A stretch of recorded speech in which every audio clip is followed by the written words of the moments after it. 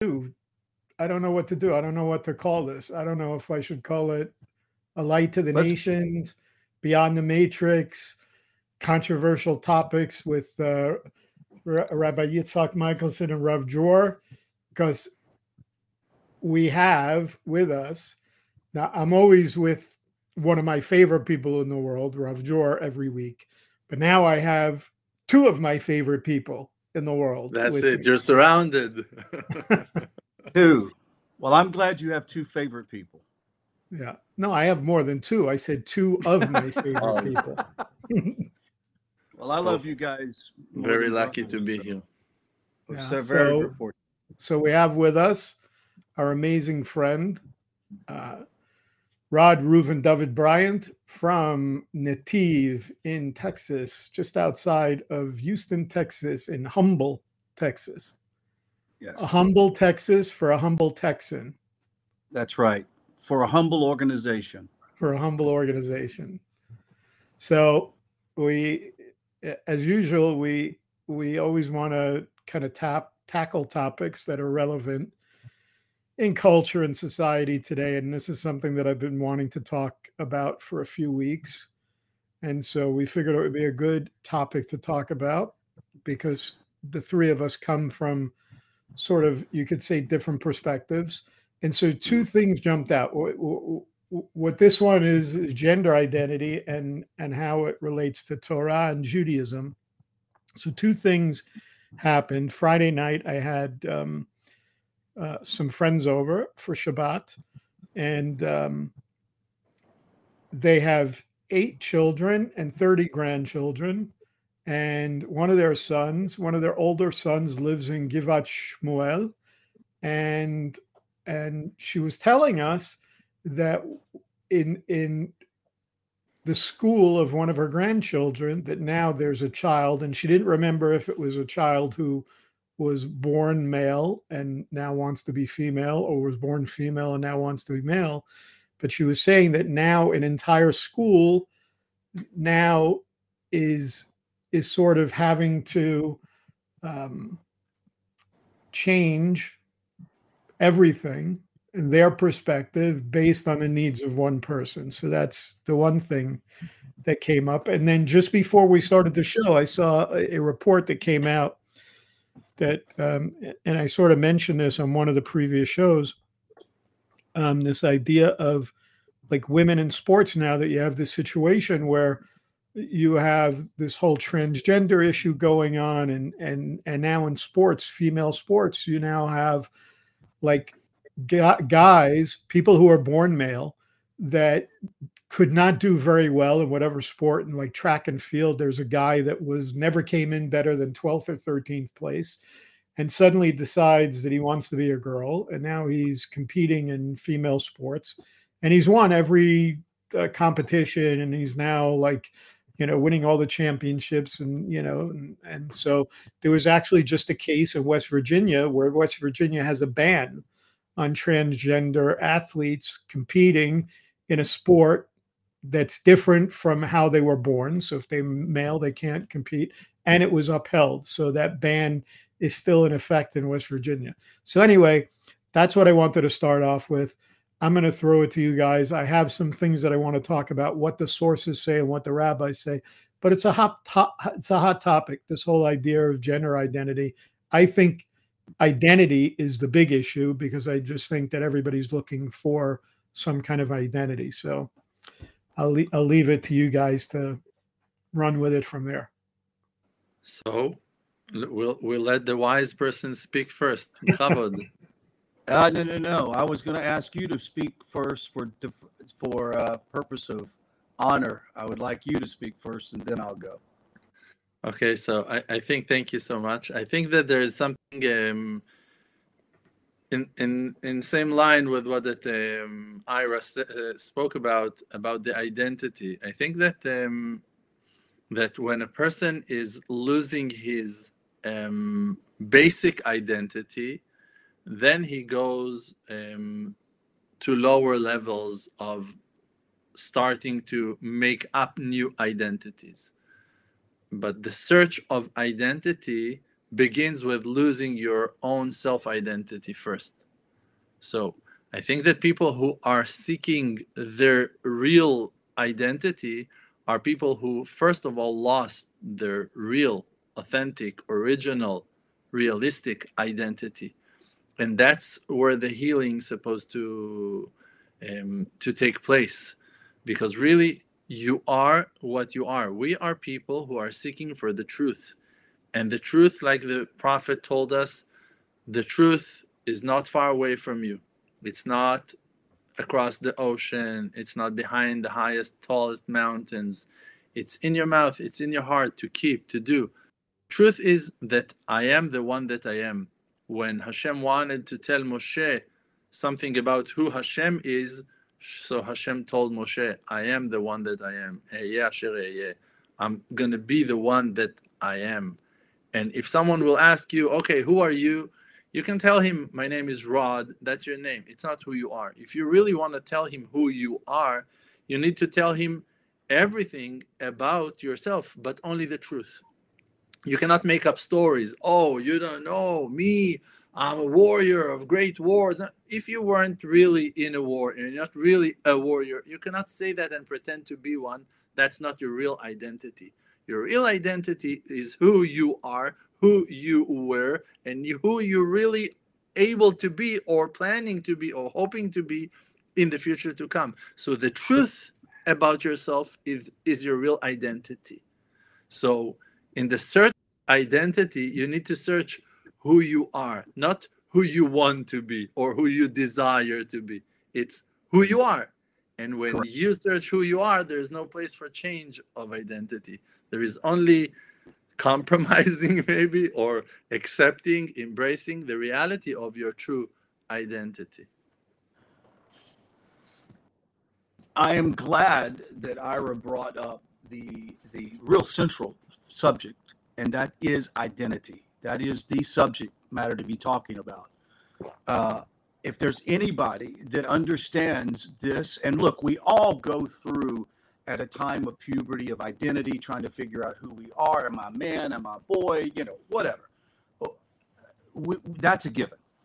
But this is such a layered, complex subject matter that it would be easy for someone to listen to what we're talking about today and dismiss it as either they have no halakha, they're just following after, social political correctness, or they're stringent, they're narcissists, they're egotists, they're sitting there telling everybody how they should live their life. And my heart goes out to every human being that struggles, period.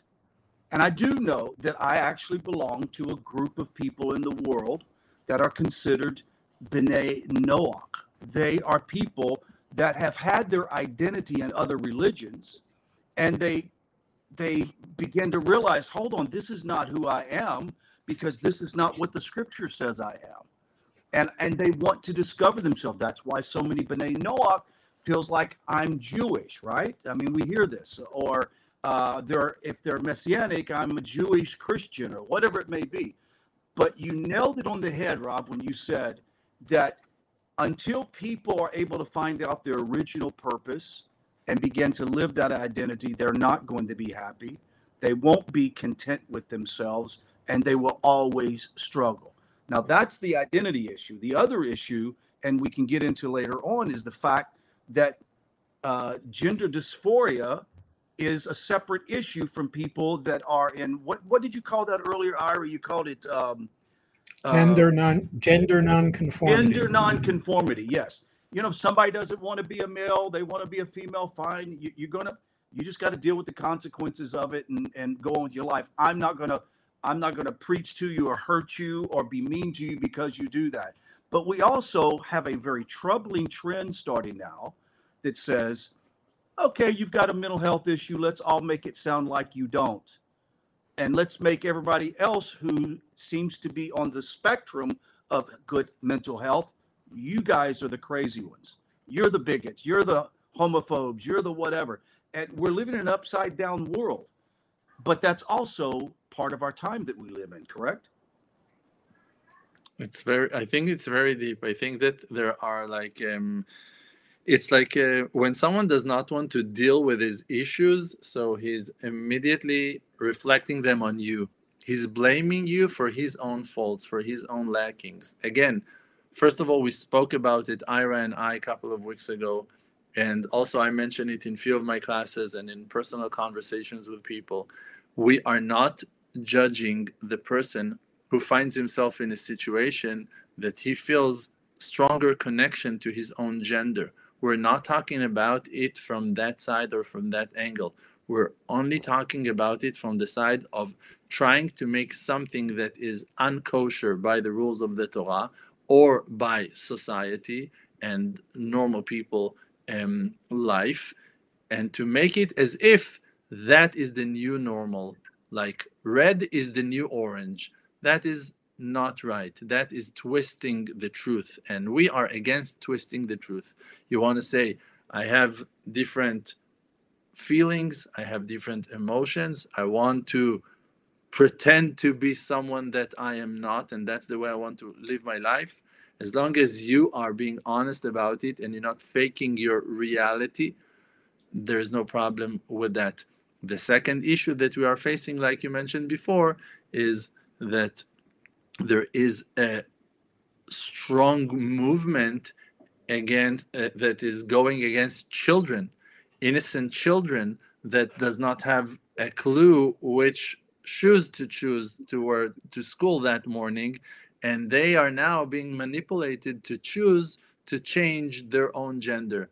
That is closer to abuse, and parents that are supporting this kind of changes in lives of toddlers that haven't came to maturity yet are, I think, sinning in a horrible way against their own children and against a whole generation. And for them also to try to affect our children in our school system, this is a great violation of social code and normal human being codes of dignity, of honesty, of friendship, of brotherhood. I think that's one of the main issues, and we have talked about this, and I think the three of us would agree that the thing that we would come against is an agenda that's being pushed rather than coming against individuals and the struggles that individuals go through, whether it's homosexuality or whether it's a gender identity issue. It's interesting when we look at some of these things, like when we talked, for instance, about the Black Hebrew Israelite movement, and I brought up that, this was not on the radar until 1967. When you look at the idea of gender dysphoria as a mental health issue really didn't come to the forefront until 1980. So again, you're talking about something that's very modern. Then when you look at this idea of gender nonconformity, this is when a person says, well, you know what? This is not even the idea of somebody saying, oh, I'm transgender or I want to change. These are the people that saying, oh, no, don't call me him or her anymore. You have to call me they, or identify as this. I could say the same thing. I'm fat, but I identify as skinny. It becomes very nonsensical. Now, what I want to say is that from when we get into the Torah, when we get into the sources, when we get into even from a mystical standpoint, and I think Rav Dror, you probably talk about this in your new book, Return to Your Root, the idea of, maybe you call it something different. I would call it like soul recycling, where we're talking about Gilgulim and the idea that a soul can be recycled. We would not argue that there are potentially, and this is the important thing that people have to take away from this, that we're talking about spirituality here now. So for instance, when you talk about like the sun and the moon in Kabbalah, there are certain energies that are related to that. And so those energies are also things that are contained in our souls, these kind of spiritual energies. And as a result of that, there are certain things that we struggle with. That doesn't mean that because those spiritual energies exist in a soul, that kind of leapfrogs into this idea of the physicality of gender, of male and female. It's something totally different. So we see a perfect example would be Yitzchak, Isaac, in the Bible, right? It says that Sarah laughed, and it says, why did Sarah laugh? It's because Sarah believed that he would have a very different kind of soul. And some of our sources say that until the Akedah, until Yitzchak was brought up to the mount by his father Avraham, that he had a feminine soul. And that when Avraham brought him up as an Olah, that the feminine soul left him and a masculine soul came to him. But the point of that is not the idea that he was going to be a girl, but that he would not be able to procreate, that he would not be able to have children.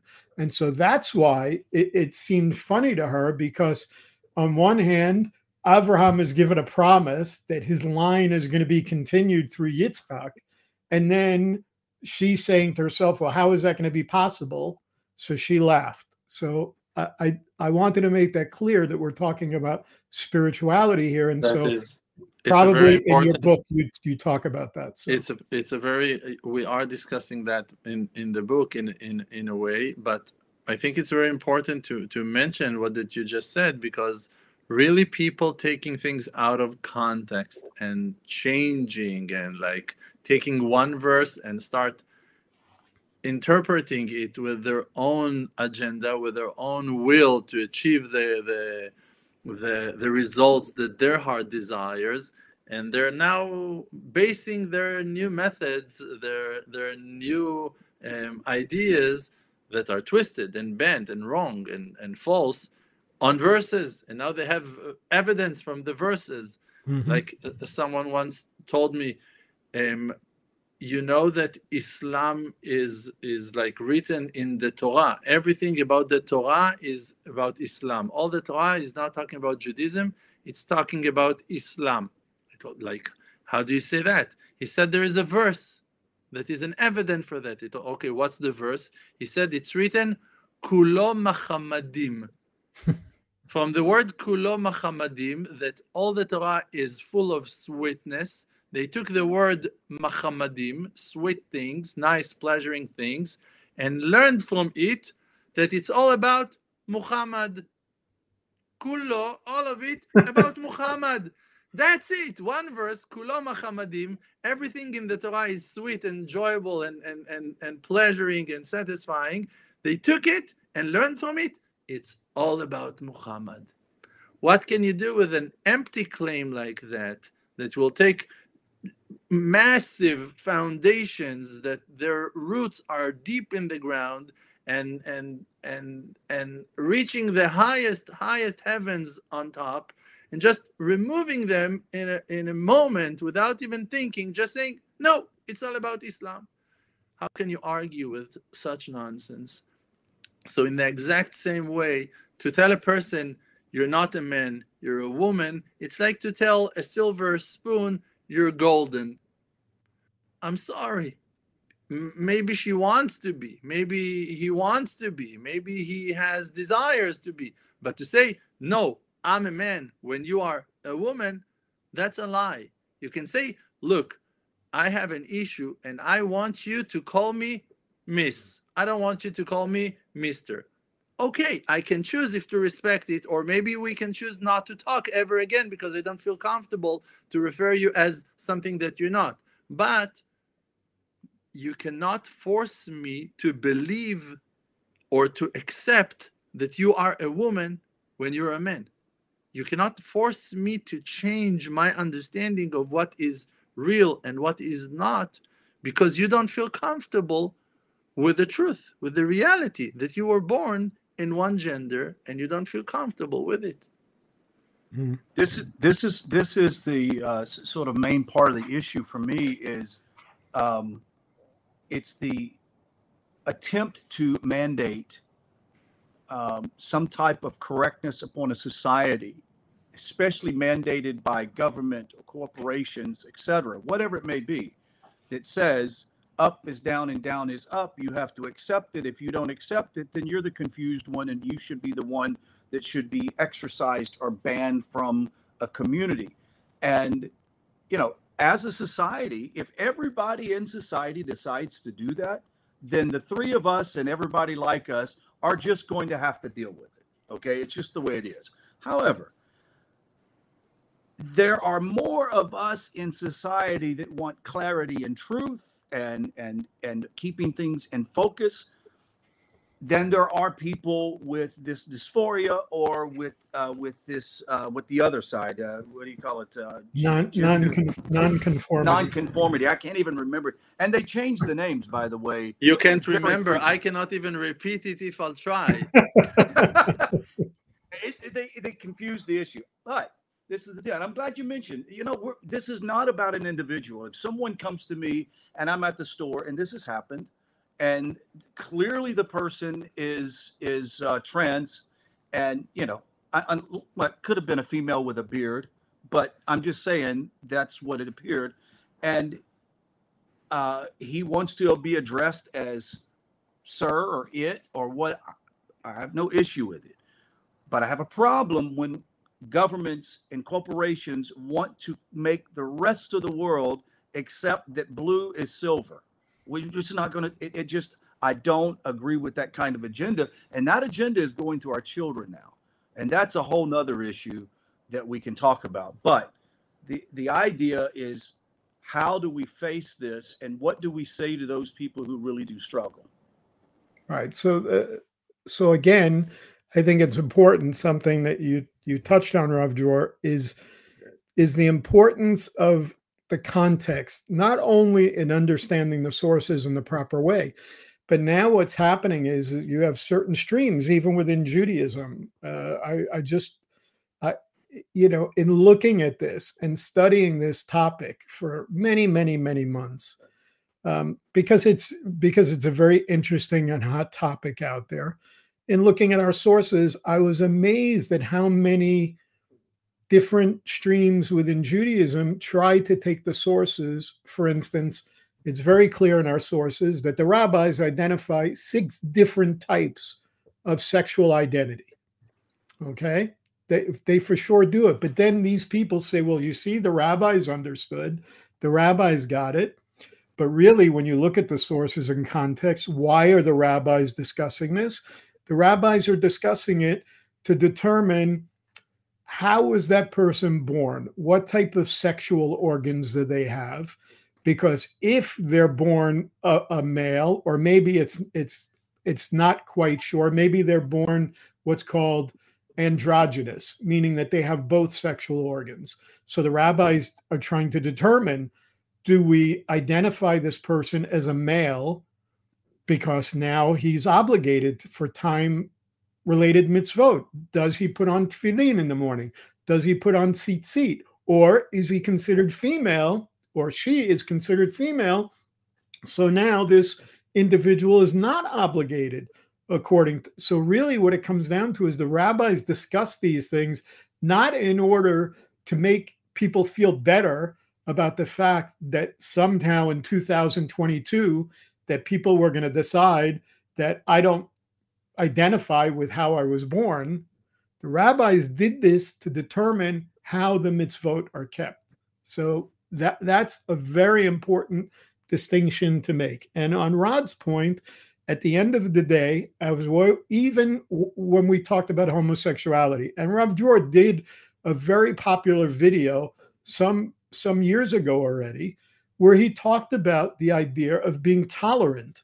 Now, being tolerant to an individual that's struggling with sin, because homosexuality, we've talked about this, the idea of wasting seed, and the idea that Hashem calls it a toivah, because it has to do with this idea of not fulfilling the commandment of being fruitful and multiplying, which is the obligation that we have as men. Being tolerant means understanding that people struggle with things. And so we need to be tolerant of that individual and their struggle. It doesn't mean that we accept and now allow them to take Hashem's Torah and twist it around to make it fit whatever identity they want to identify with now. Just to mention that we spoke about it 2 weeks ago, and we said a person can say, I love him. I love him with all my heart. Like, he's the love of my life. There's no problem with that. There is a prohibition to become intimate with him, to have sexual relationship with him. That is another thing. That is where the sin begins. That's what the Torah forbidden. But for a person to love another man with all his heart, to appreciate him greatly, to choose that that person will be his life partner, to share all his heart with him, to tell him all your secrets, there is no violation in that. There is nothing wrong in that. The wrong begins with wasting seed or putting your organs in places they were not meant to be. And that is what the Torah is choosing to talk about. Just on one point, I'll let you take it up, Rod, but just on that point, so you know that the sources actually talk about that if a person is a male, like let's say they have both organs and they are a male by birth, but somehow they go through some type of surgery and now have a feminine organ, you are actually committing toeva by having relations with that person. That's how strong the rabbis discuss that. Not the idea of making it okay to do these things, but just the opposite. Rod, please.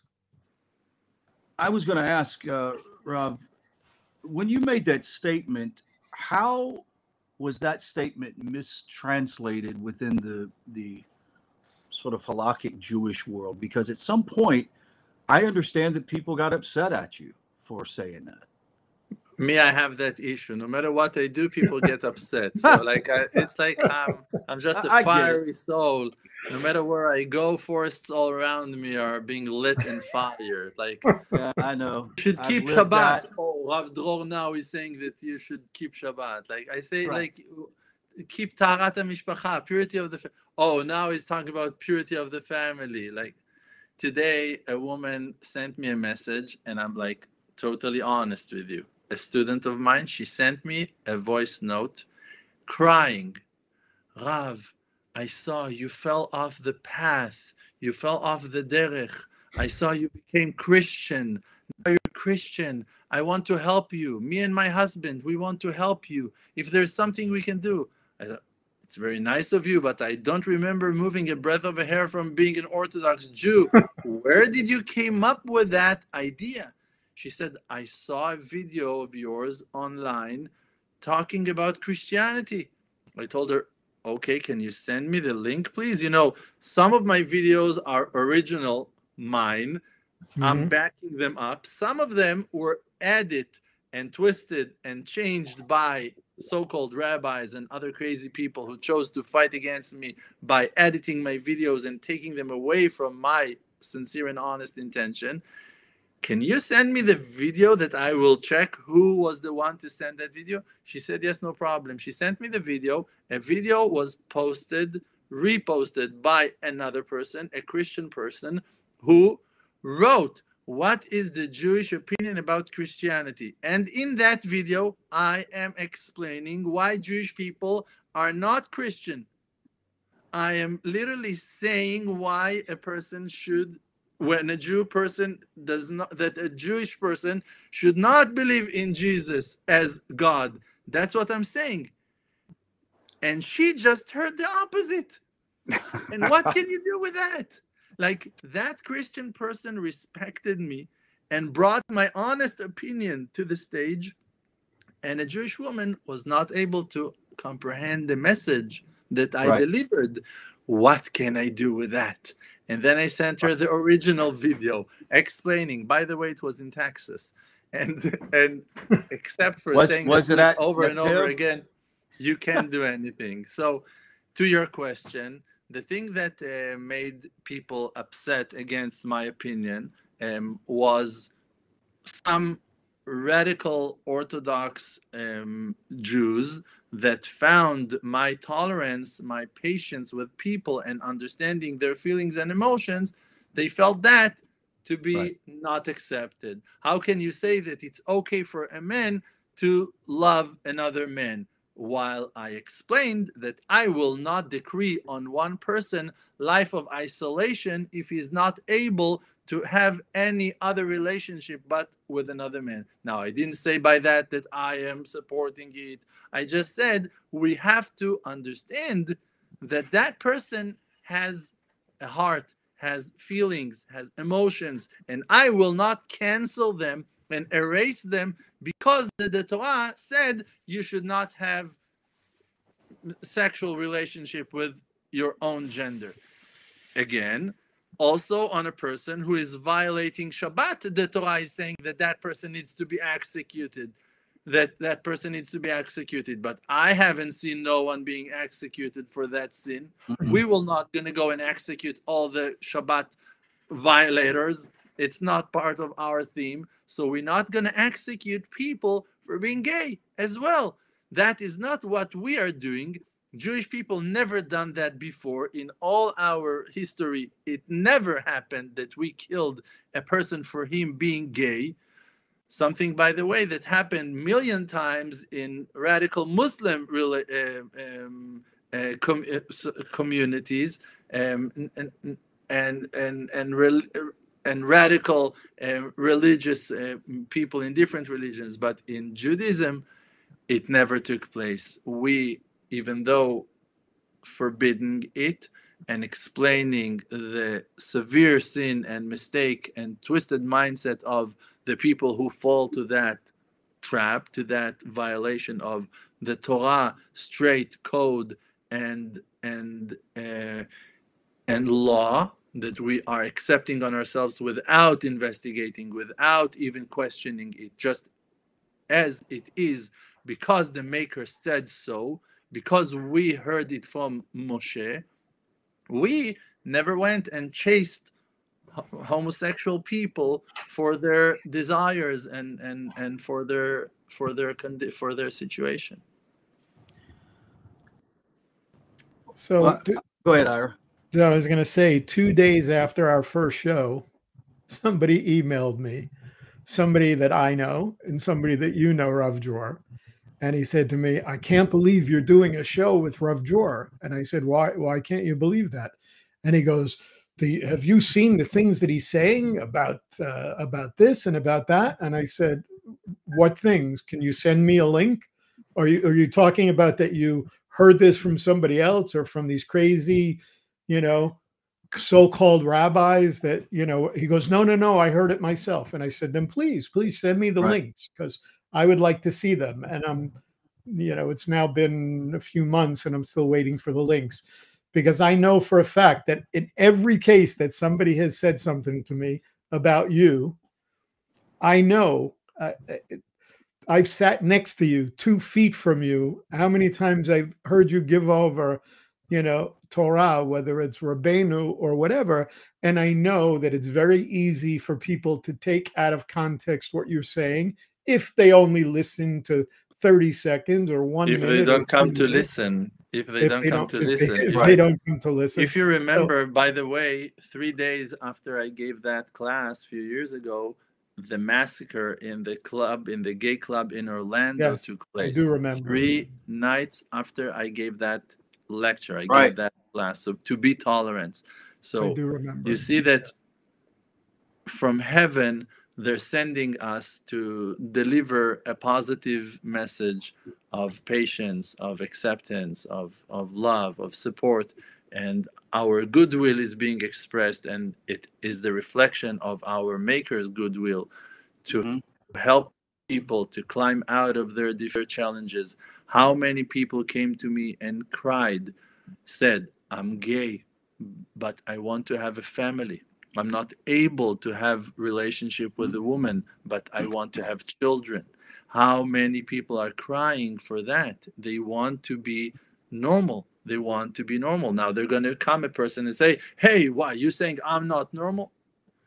I'm sorry. I'm telling you that the Torah is not calling you normal. The Torah is calling you a sinner.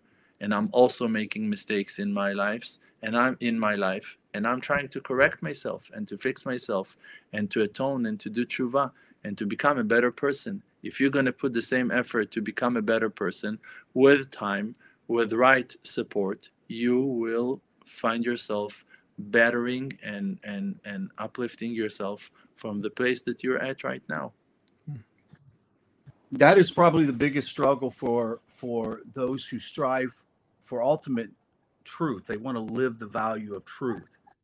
And I mentioned this before we went on the show. We're kind of just bantering around, but I said, if we're going to start making a list of all the sinners and then start disowning them, treating them horribly, whatever negative thing that we could put upon them, then this list cannot be just homosexuality and transgender and gender dysphoria.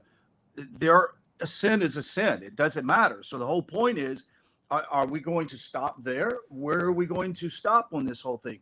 And the approach, and what I love about Rav Nachman of blessed memory, is this idea that one should imbue themselves with kindness and compassion upon other people and true love, which is a divine thing that we give people, and leave the nuances of that up to the Torah. And if people want to argue with us, then you have to argue on the side of practical truth. That's the whole thing. We're not saying that homosexuality or transgender dysphoria or whatever should be something that we ban in society. It's here, whether we like it or not, and it's been here since the beginning of time. Ira mentioned the very same point. It's been here. Real beginning. Not new. Right.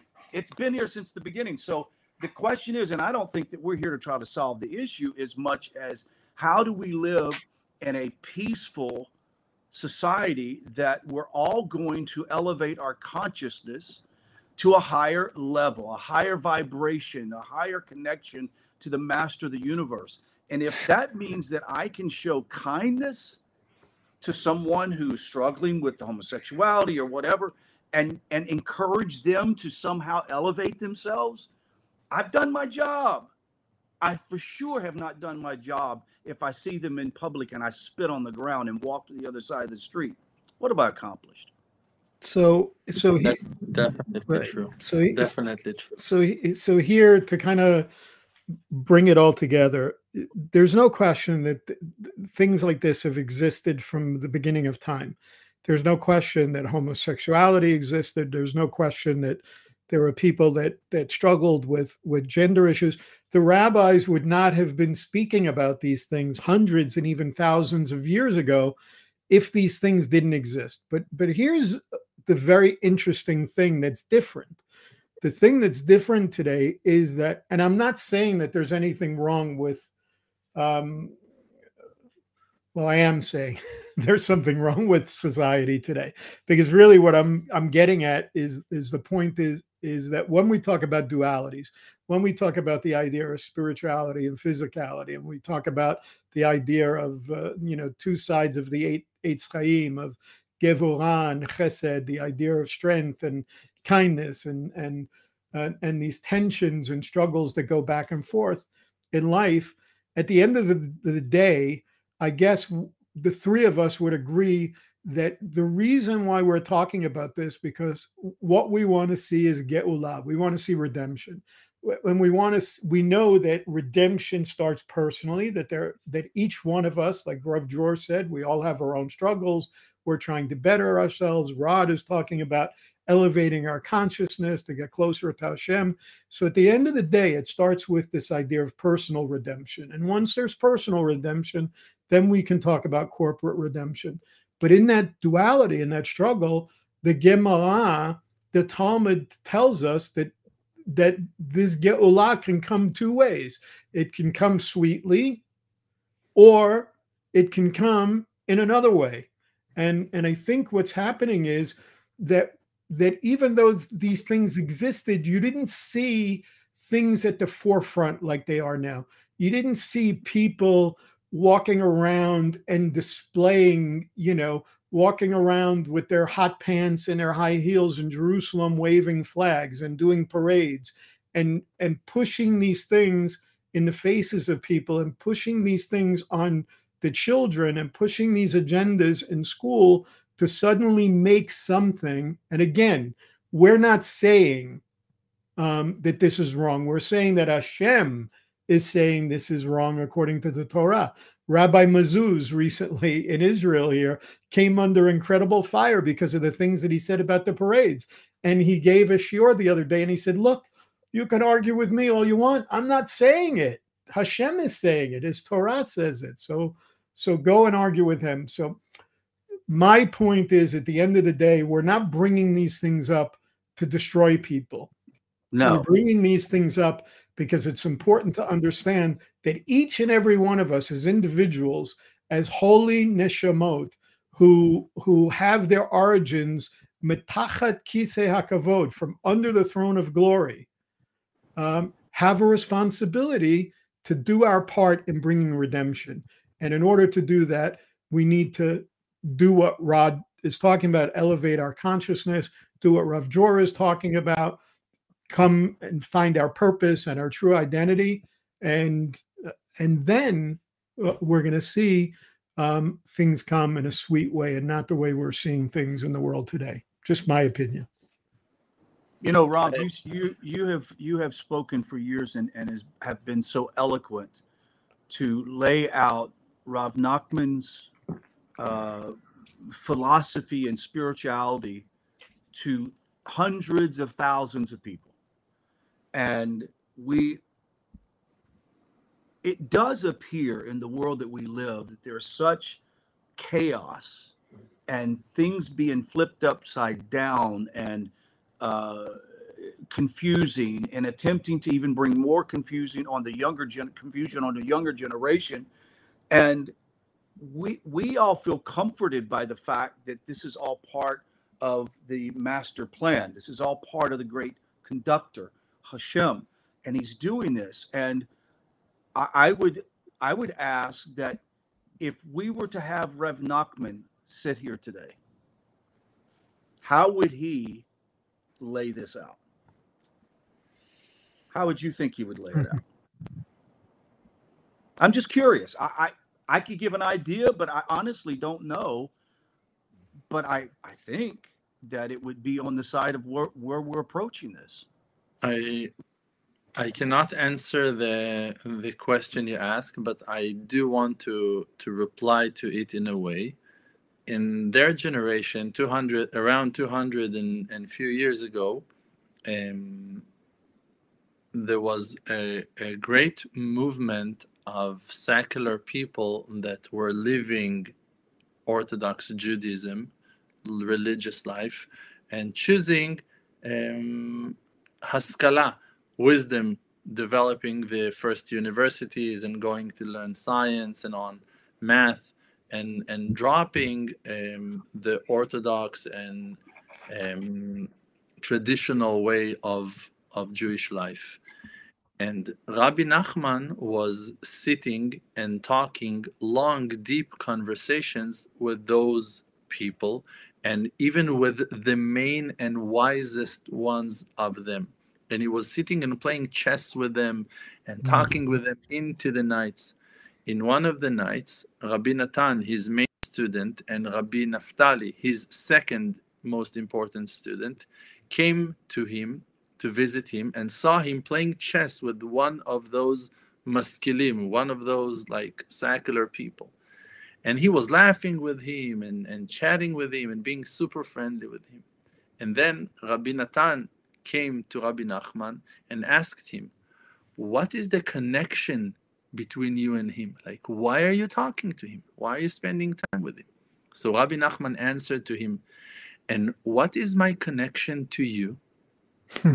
That was his answer. Like, why do you think that you are more connected to me than him? You understand? I think that this is what Rabbi Nachman would do in any situation with a person that is far away from him.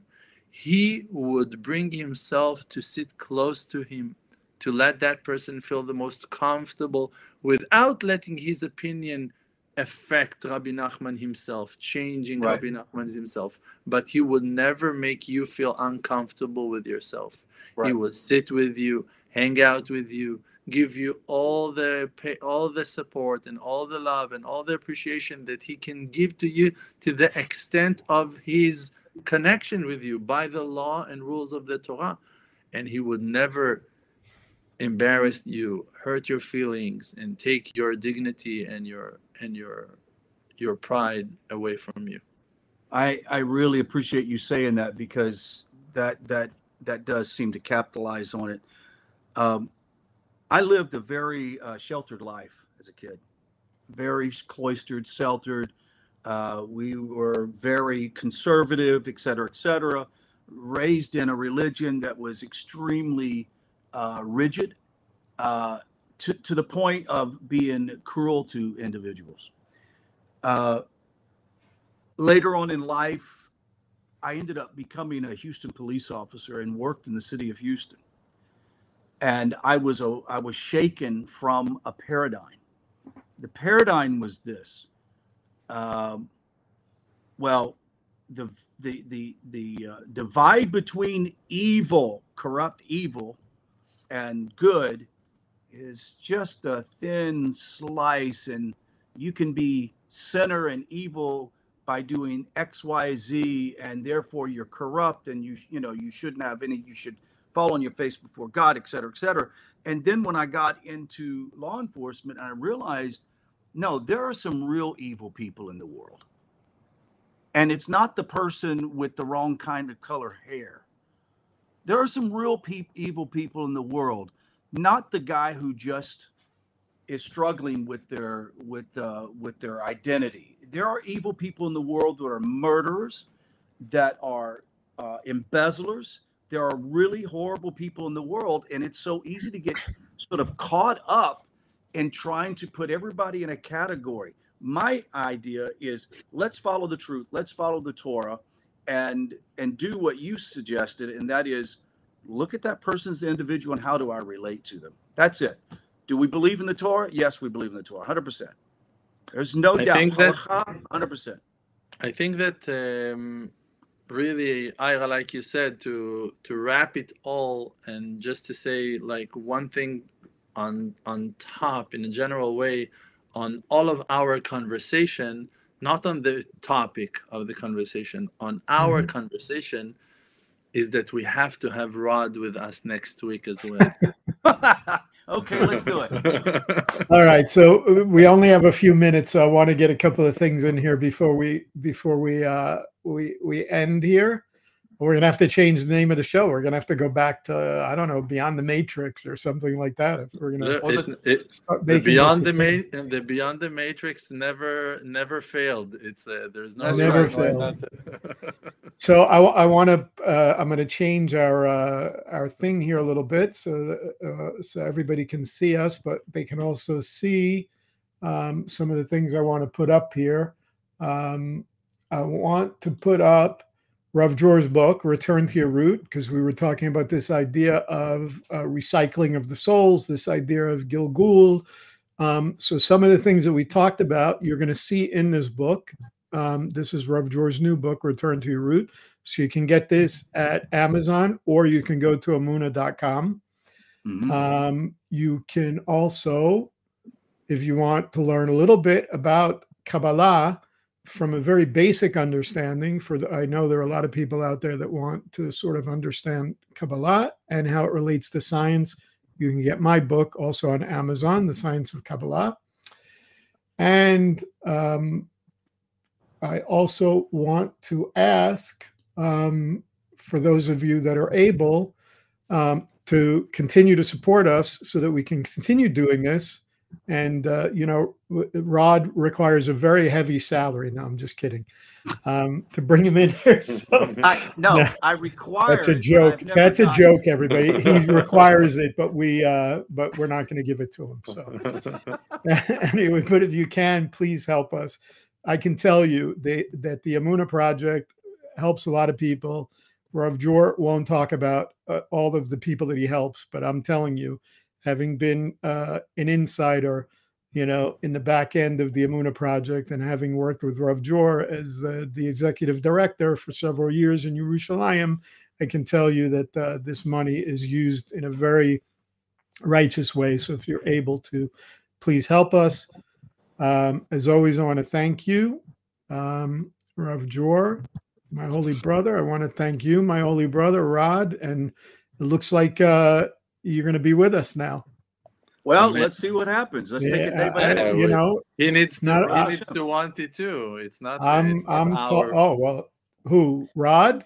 Of course. Well, Rod. I didn't think you were giving him. Ira's like, let me tell you, when Ira mentioned, I don't know, Rav, I think you mentioned it, but I went downstairs and I was like, wow, this is like an old reunion, because you remember we did our first podcast back in segment. No. Do you want to know how we first? I'm going to tell you. I was actually speaking at Nativ. Right. I was staying in your house. Right. You were taking a nap, and I was talking on the phone, and I came down and I said to Rod, have you ever heard of this guy, Rav Jor Moshe Kasuto? And he said to me, what are you talking about? This guy's like my rabbi. He goes, I've been following him for years. I said, well, when I head back to Israel, I have a meeting with him. I have a meeting with him in a couple of weeks. I'm going to Yerushalayim to meet him. I was living in Sfat. And that's what started the whole connection with the three of us. You and I were already doing radio at the time and doing podcasts. Right. I went back to Israel. I drove with my wife down to Yerushalayim, met with Rav Jor, and like a month or 2 months later, I moved from Sfat to Yerushalayim and became the executive director of the Amuna project. So that's how this whole trio got together. And of course, Rav Jor has been to our Nativ community many times over the years, and I really appreciate what you guys are doing. Always loved what you guys are doing, and so it's a great reunion to come back and to be a part of what you guys are doing. Thank you. Also for us, it's a great pleasure, and Bezrat Hashem, we're going to see you all again, Bezrat Hashem, next week, hopefully in great health and great happiness and great salaries. And and wonderful success, and to all our followers and to all our supporters and to all our friends around the world, we are with you, and we're happy to see you commenting and visiting on all the outlets. We have a very colorful screen now around us, while we're able, thank God, to